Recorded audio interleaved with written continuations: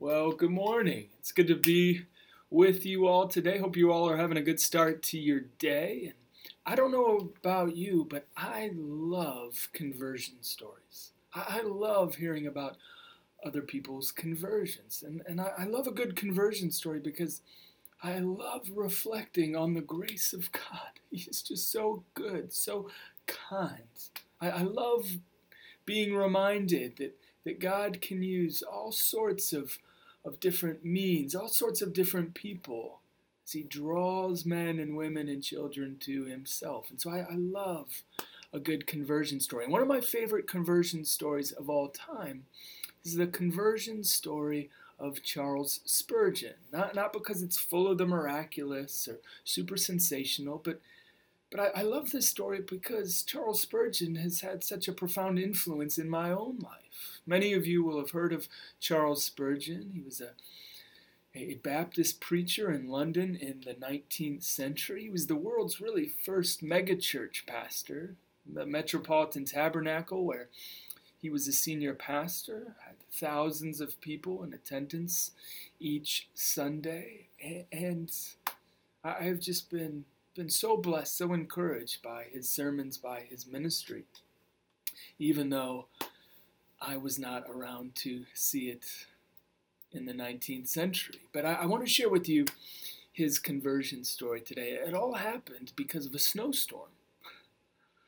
It happened because of a snowstorm. He was on his way to church, and a snowstorm hit, and so he had to duck into this little Methodist chapel of about 15 people. I'm going to read it in full because I just love it so much. So here you go. Here's Charles Spurgeon's testimony. This is what he said. He said, I sometimes think I might have been in darkness and despair now had it not been for the goodness of God in sending a snowstorm one Sunday morning when I was going to a place of worship.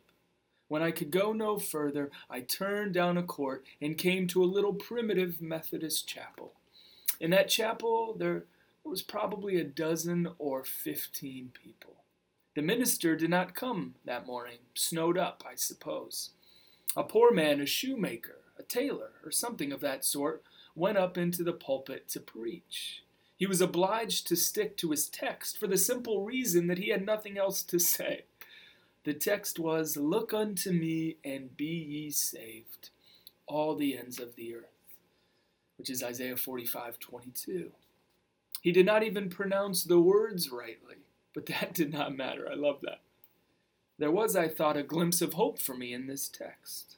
He began thus, "My dear friends, this is a very simple text indeed. It says, 'Look.' Now that does not take a deal of effort. It ain't lifting your foot or your finger. It is just, look. Well, a man need not go to college to learn look. You may be the biggest fool, and yet you can look. A man need not be worth 1,000 a year to look. Anyone can look. A child can look." But this is what the text says. Then it says, "Look unto me." "Aye," said he in broad Essex, "many of ye are looking to yourselves. No use looking there. You'll never find comfort in yourselves." Then the good man followed up his text in this way, "Look unto me. I am sweating great drops of blood. Look unto me. I am hanging on the cross. Look unto me. I am dead and buried. Look unto me. I rise again. Look unto me. I ascend. I am sitting at the Father's right hand. Oh, look to me. Look to me." When he had got about that length and managed to spin out 10 minutes, he was at the length of his tether. Then he looked at me under the gallery, and I dare say, with so few present, he knew me to be his stranger. He then said, "Young man, you look miserable."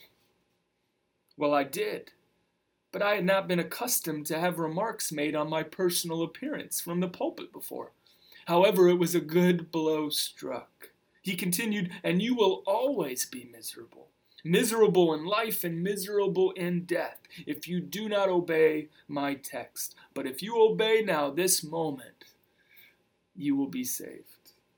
Then he shouted, as only a primitive Methodist can, "Young man, look to Jesus Christ." Then and there the cloud was gone, the darkness had rolled away, and that moment I saw the sun, and I could have risen that moment and sung with the most enthusiastic of them of the precious blood of Christ.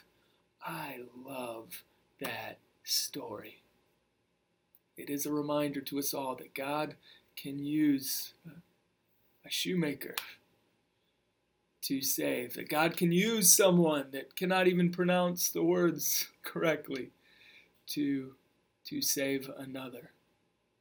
It's a reminder that God can use a snowstorm to save. It's a reminder that God can use all of us to save others, to save someone even perhaps who, in Spurgeon's case, went on to become, in my opinion, the greatest English-speaking preacher to ever live. Look unto me. Let us look unto him today.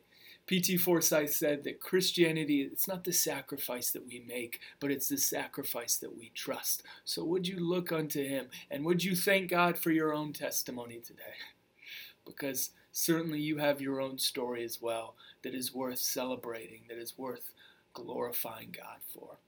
So amen. I hope that was an encouraging story for you today, and I'll talk to you soon.